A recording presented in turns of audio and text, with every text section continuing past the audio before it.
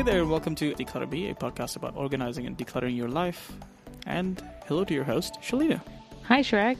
How are you doing? I'm good, thanks. How are you doing? I'm very, very good. So before we get started on the episode, I wanted to share with our listeners that we've got a special workshop coming up. It's on May the 15th at Dubai Design District. So what is this workshop going to be about? So I'm going to be talking to entrepreneurs mostly about how to declutter and organize your home life. So people are so busy starting their businesses, focusing on that, and a lot of them let go of the house. So I'm going to give you some tips about that. It's not going to be full-blown many hours. It's going to be 1 hour of giving my tips and tricks for inside your house. Also, we're going to talk about digital clutter as well, because that's a big thing as well that's happening. So yeah, it's going to be fun. Can't wait. Yeah, it should be exciting. So for our listeners who are in Dubai, if you're interested, this is on May 15th, which is a Wednesday at 12 noon. For more information, you can visit either the Declutter Me or the MIFM Facebook page, and you'll see it under events. You can also find more information by visiting infi.ae and looking up events. You'll see the event listed for the May the 15th. You'll find more information, the location, and if you're there, please come say hi. Yeah, it'll be lovely to see everybody. And if you have any questions or anything specific you want me to focus on while we're doing the workshop, just let us know by sending us a message, and let's see what we can do for you guys. Super. So what are we going to talk about today? So today we are talking about preparing your kitchen for Ramadan, because Ramadan is coming up very shortly. So I wanted to get people prepared because, you know, we all talk about Ramadan. We've been talking about it for weeks because it does affect our business lives as well as our personal lives here and in many countries as well. But there's a talk, but people actually don't prepare for it until the last minute, and then they panic. And then, you know, so let's remove the panic. Let's get organized this year. Let's get you focused, and especially in the kitchen, because that is the main hub of everything. I mean, considering we're fasting, the amount of food prep and eating that happens during Ramadan is exponentially huge. You know, it's crazy, and it's a tradition in all families. And yeah, I seem to spend more time shopping and cooking than any other time of the year.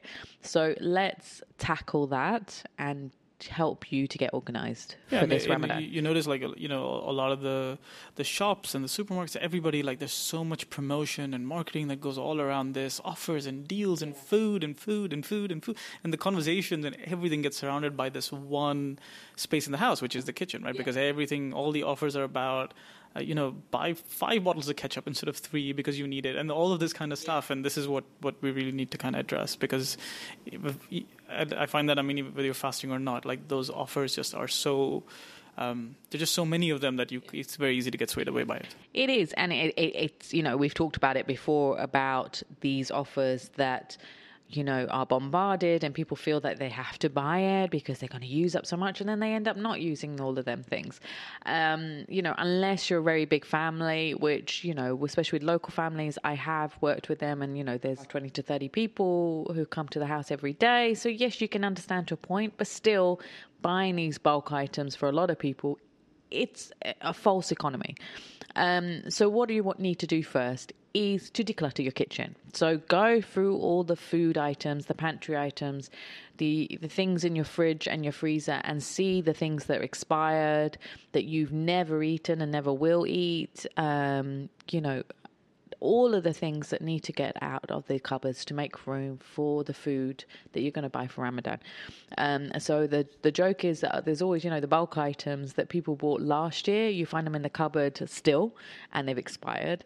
And especially for those desserts and the soups, like, people buy so many of them because they eat soup here a lot for the first meal when you break your fast. And then they don't eat it, and then they've expired. So go through all of that. So do the declutter first. Get rid of all the old stuff, the old flour with the bugs in it, the spices, the herbs, the flour.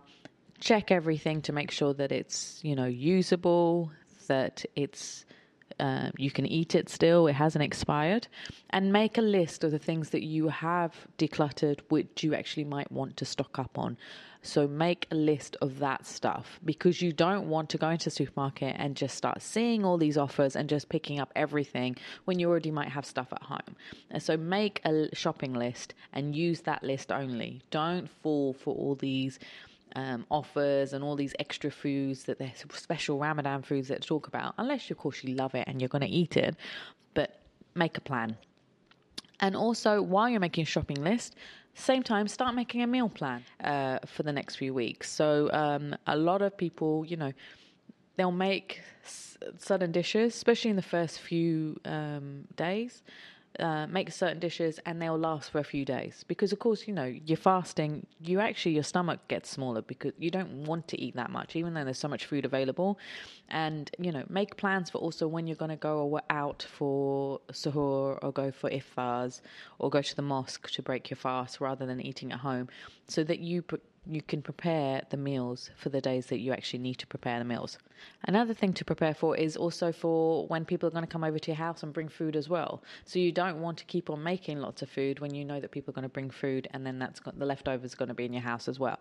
So prepare for that as well. So actually you might not need to buy as much food as you thought you did. So the next thing to do is to organize your pantry. So once you've bought the items, organize everything so it's easy to find everything, whether it's to put it in baskets, especially the soup packets, put them in baskets so it's easy to take in and out.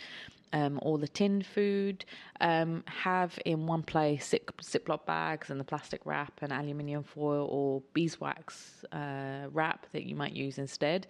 Keep them nearby so you can easily access them, as well as containers for all the leftover foods. So have enough of them as well. Because, you need to be able to stock everything properly and quickly. And I want you to be able to, not spend so much time searching for items. If it's all nicely organized, it's easy to take in and out for when you need it. Check on your kitchen tools. So check on your knives. Make sure your knives are sharp. That's a big thing because you're going to need it a lot for the cooking.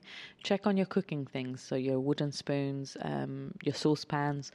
Check they're all fine. And there are special offers during Ramadan. So if you need to buy any new cookware, now is a good time to buy it, and to declutter the ones that you don't need or have burnt or the handles are broken on them. And also check on your appliances. Once again, there are special Ramadan offers, so if you need a new blender or food processor, now is the time to buy it.